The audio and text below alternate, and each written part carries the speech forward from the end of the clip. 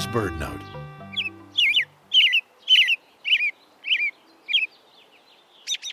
We've all heard about the early bird getting the worm.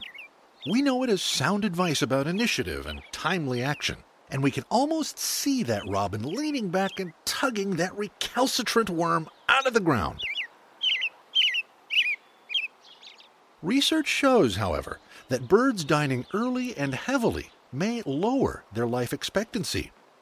A study of 3 North American woodland bird species found that socially dominant birds stay lean during the day and then stoke up when it's most important, later in the day, before a cold night.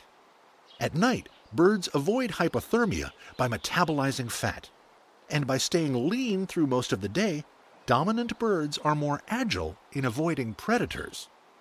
Subordinate birds have to look for food whenever and wherever they can find it, and carry fat on their bodies to hedge against unpredictable rations. Dominant birds, which can push subordinates off food, can choose when they eat, and so lessen their odds of being eaten themselves.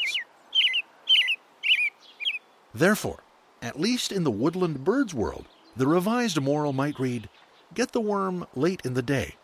You'll sleep better and live longer." For BirdNote, I'm Michael Stein.